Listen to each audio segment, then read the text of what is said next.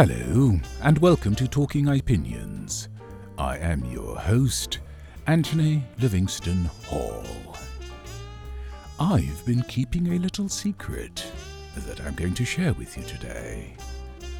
A few months ago, my administrator prevailed upon me to participate in a search engine optimization experiment for my blog, The Opinions Journal.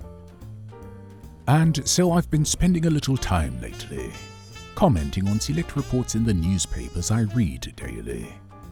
But, given the 24-hour news cycle and the remote nature of work these days, I have found myself commenting morning, noon, and night.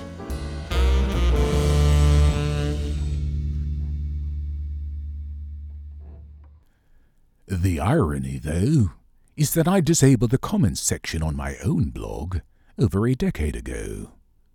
As it happens, I highlighted my reasons for doing so in a more recent podcast episode with the dead giveaway title, Social Media Sowing Seeds of Our Own Destruction, on October 18, 2020.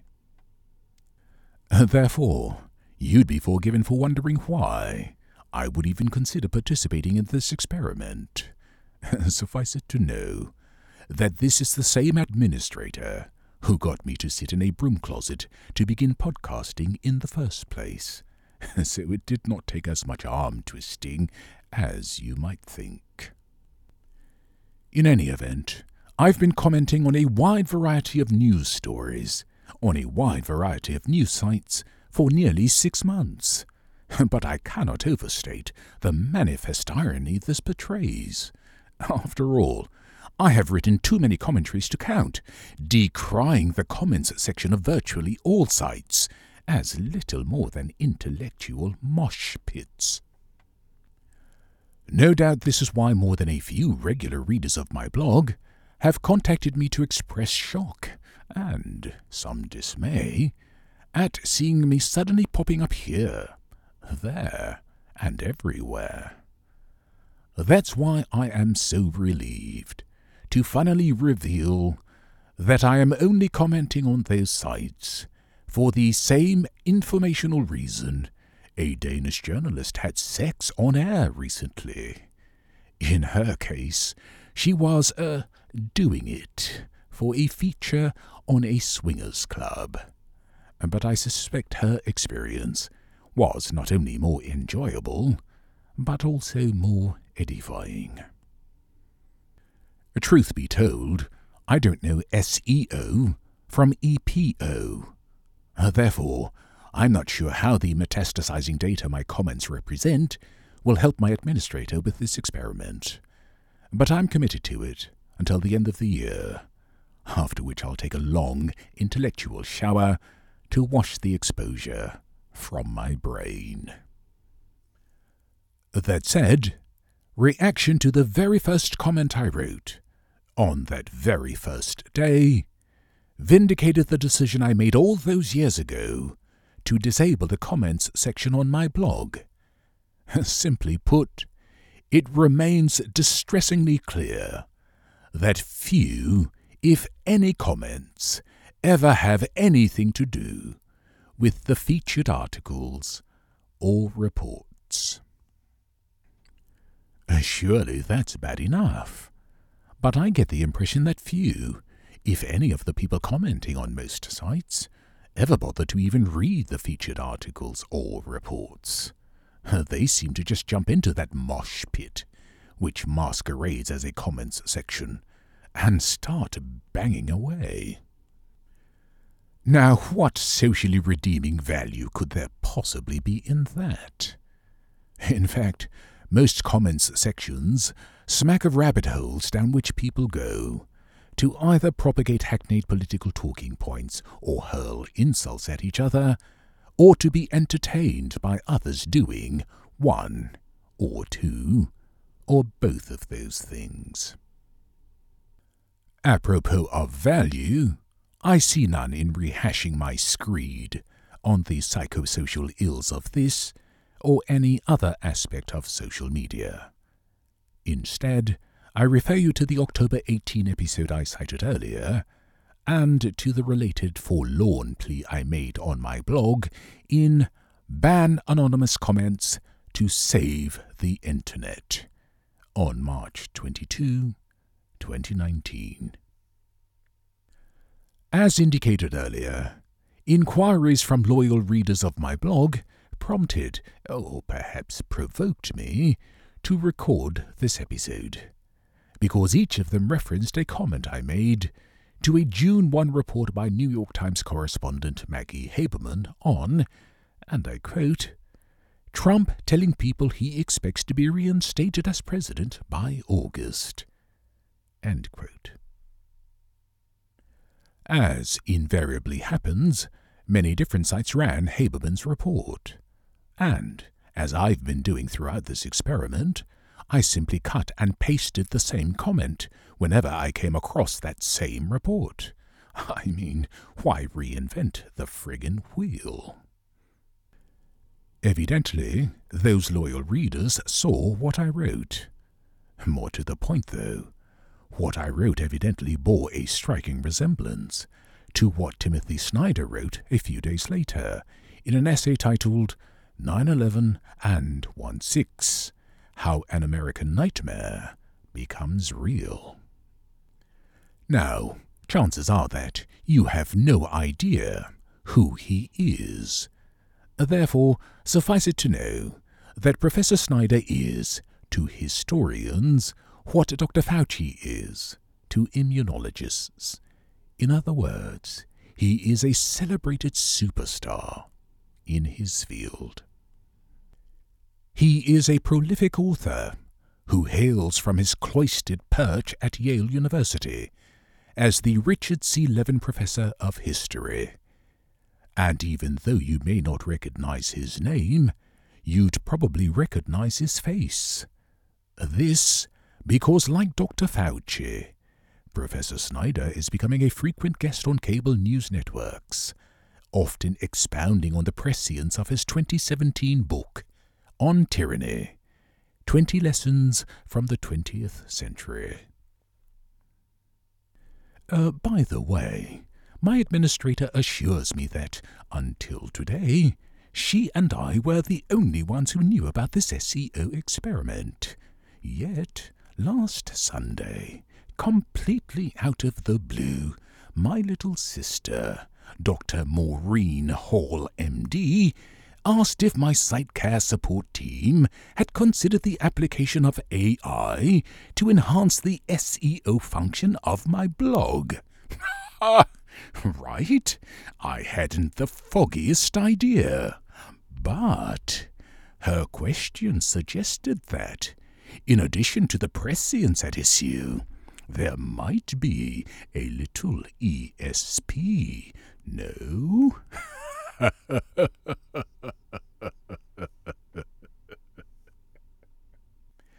Anyway, the point is that the question of prescience ran through all of the inquiries that gave rise to this episode.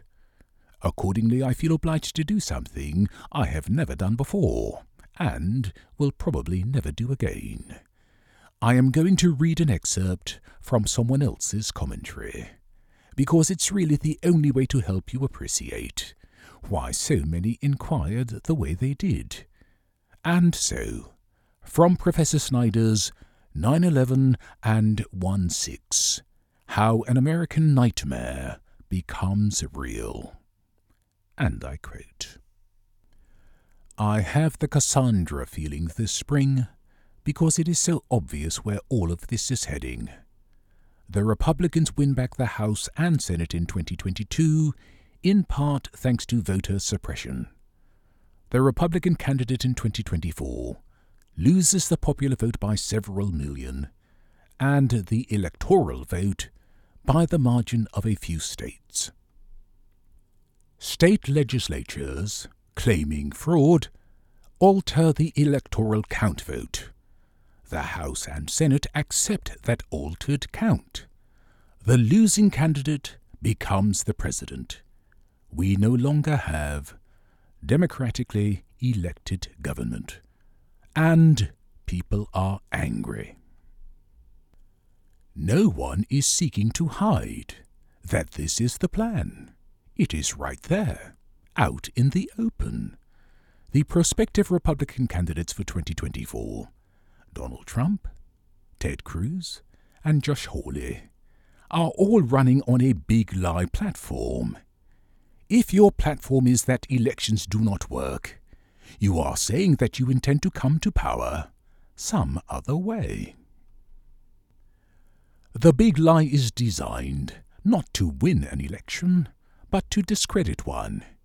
Any candidate who tells it is alienating most Americans and preparing a minority for a scenario where fraud is claimed. This is just what Trump tried in 2020, and it led to a coup attempt in January 2021. It will be worse in January 2025. End quote. Again, that irrelevant part is what Professor Snyder published on June 4 on the Thinking About website.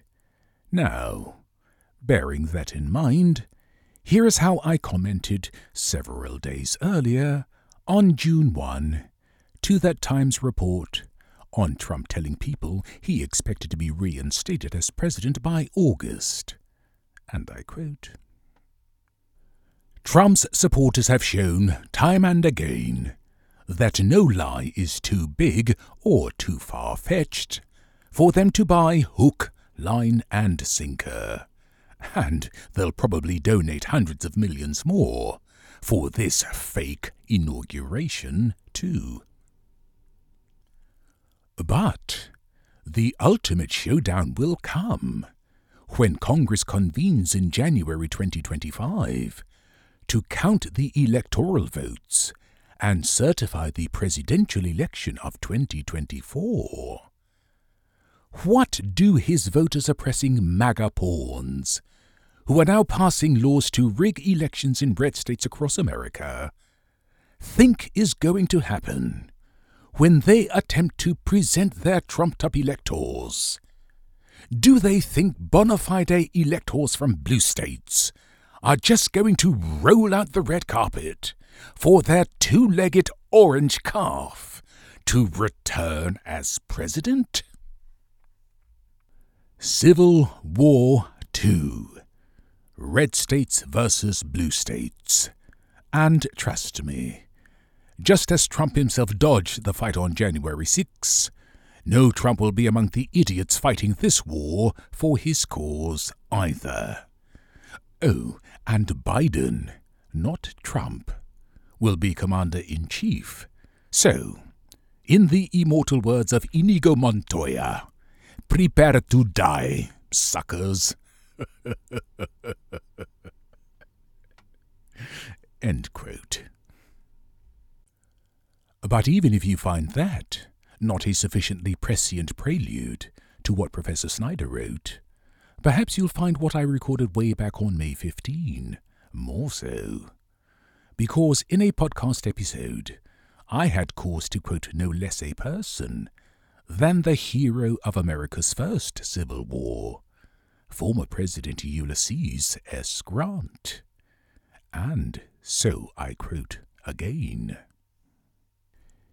If we are to have another contest in the near future of our national existence, I predict the dividing line will not be Mason and Dixon's, but between patriotism and intelligence on the one side, and superstition, ambition, and ignorance on the other. End quote. According to the State Historical Society of Iowa, Grant said that at the annual reunion of the Army of Tennessee in Des Moines, Iowa, on September 29, 1875. So, granted, it has taken a bit longer, but his dire warning is proving every bit as prescient as the more famous one former President Dwight D. Eisenhower delivered from the White House on January 17, 1961, about the threat the military-industrial complex posed to the annual budget, national debt, and democracy itself. Given all that, you might think the P-word at issue here is not prescience, but the one that is the bane of reputations for all academics like Professor Snyder. You might very well think that, but I couldn't possibly comment.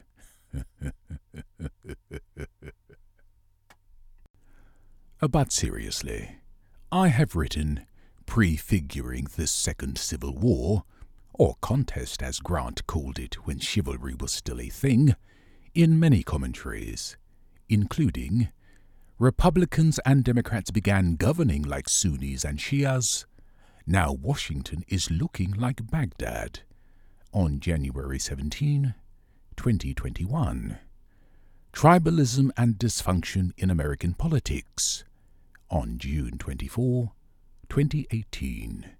And Trump's insulting tweet about Doug Jones, the Alabama Democrat, reveals more about Trump, on November 26, 2017, which includes this prophecy, and I quote, "Political tribalism is tearing America apart, and Trump's presidency smacks of a demonic force designed to have Republicans and Democrats ape the Sunnis and Shias who have been fighting for the soul of Islam for over 1,000 years." End quote. So you see, if Professor Snyder is feeling like a mythical Cassandra, I must be feeling like the real Nostradamus. No? But it is a curious thing that he keeps taking credit for predicting unfolding events that, in his own words, are so obvious for all to see. One notable exception is the pride he takes in pointing out how he stood out among his peers in predicting that Russia would invade Ukraine in 2014. Of course, I'm no professor, and I don't play one online. Even my blogging and podcasting are just hobbies. Therefore, I share the following advisedly.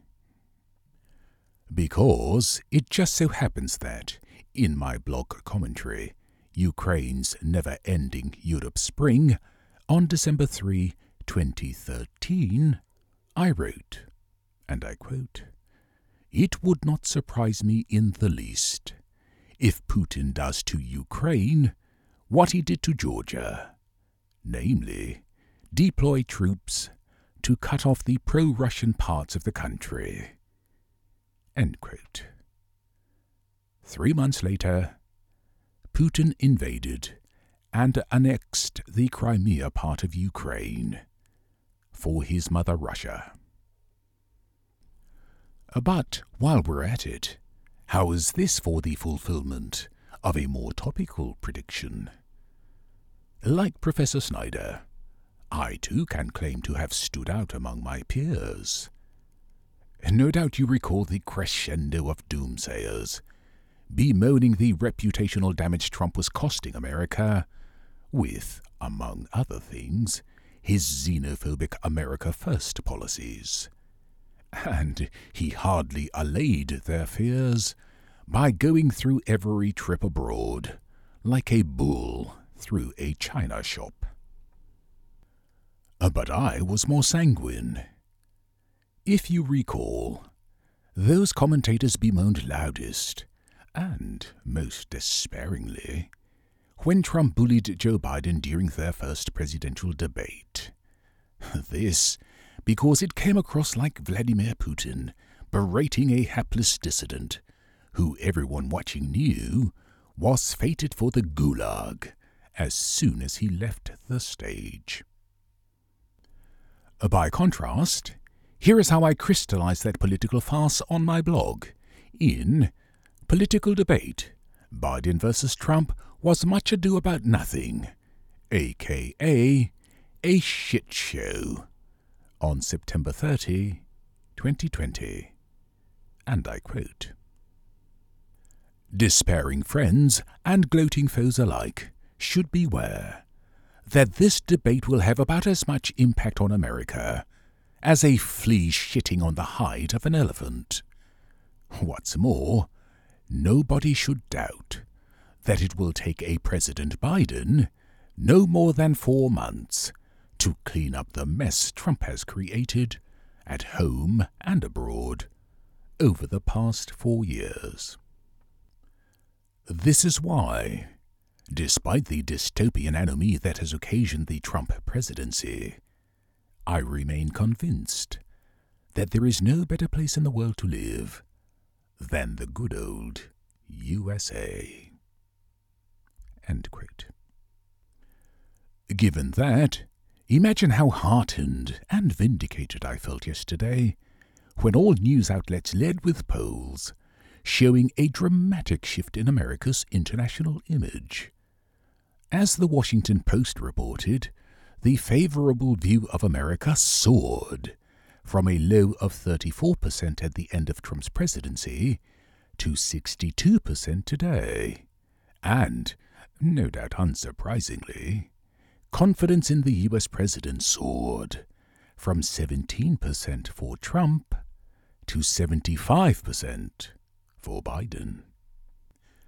Hell, UK Prime Minister Boris Johnson rushed to greet Biden so effusively when he landed on his first trip abroad as president on Thursday, I thought that, instead of the customary, "Welcome, Mr. President," he was going to blurt out, "Hail Caesar!" And, mind you, this is the same Johnson who Biden denounced on the campaign trail in December 2019 as a physical and emotional clone of Donald Trump. Clearly, all is forgiven.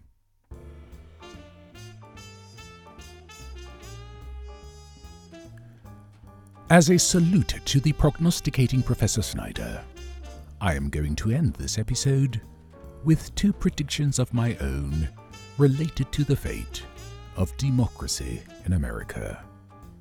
The professor, like virtually every other political commentator in America, is clearly dreading the role they fear Trump will play in the midterm elections of 2022 and the presidential election of 2024. But I predict that by October of this year, Trump will be indicted on a battery of criminal charges that will make El Chapo Guzman look like he was indicted for petty theft. Most people know about the legal anvil that New York Attorney General Cyrus Vance has a grand jury preparing to drop on his head. But there are 2 other attorneys general who have grand juries preparing equally damning indictments in what could amount to a legal pincer attack. I have presaged Trump's looming fate in this respect on a number of occasions, including in a podcast episode titled MAGA Madness: Trump Incites Insurrection at U.S. Capitol on January 9, 2021. And so I shall suffice to share the unbridled joy I feel, knowing that each of those 2 attorneys general, who now holds a Damoclean sword over his head, is a black woman, namely New York State Attorney General Letitia James and Fulton County District Attorney Fani Willis. That brings me to my second prediction, which is that by Election Day 2024, Trump will be either in a prison or in his grave. Of course, I fully appreciate the influence even an imprisoned or a dead Trump could have. After all, the evangelicals who form his base abandoned faith in Jesus Christ to support him.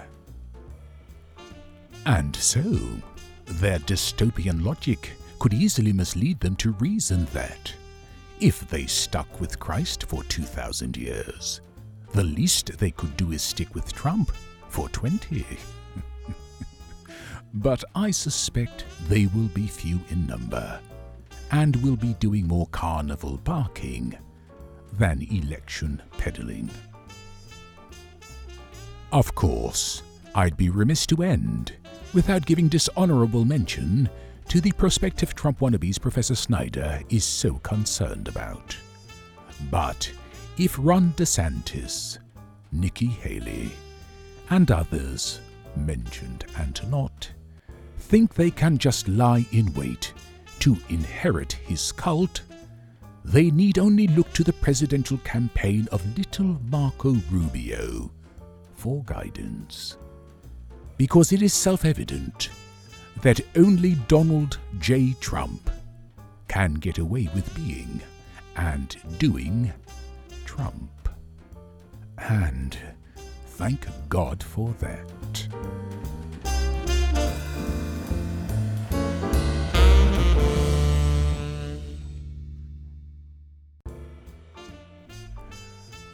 That's it, and if you liked it, please subscribe. It's free. If you'd like to contact me, I invite you to email anthonyhall279@gmail.com or use the contact feature on my blog at www.ipjn.com. Thank you for listening, and until the next Talking Opinions, goodbye.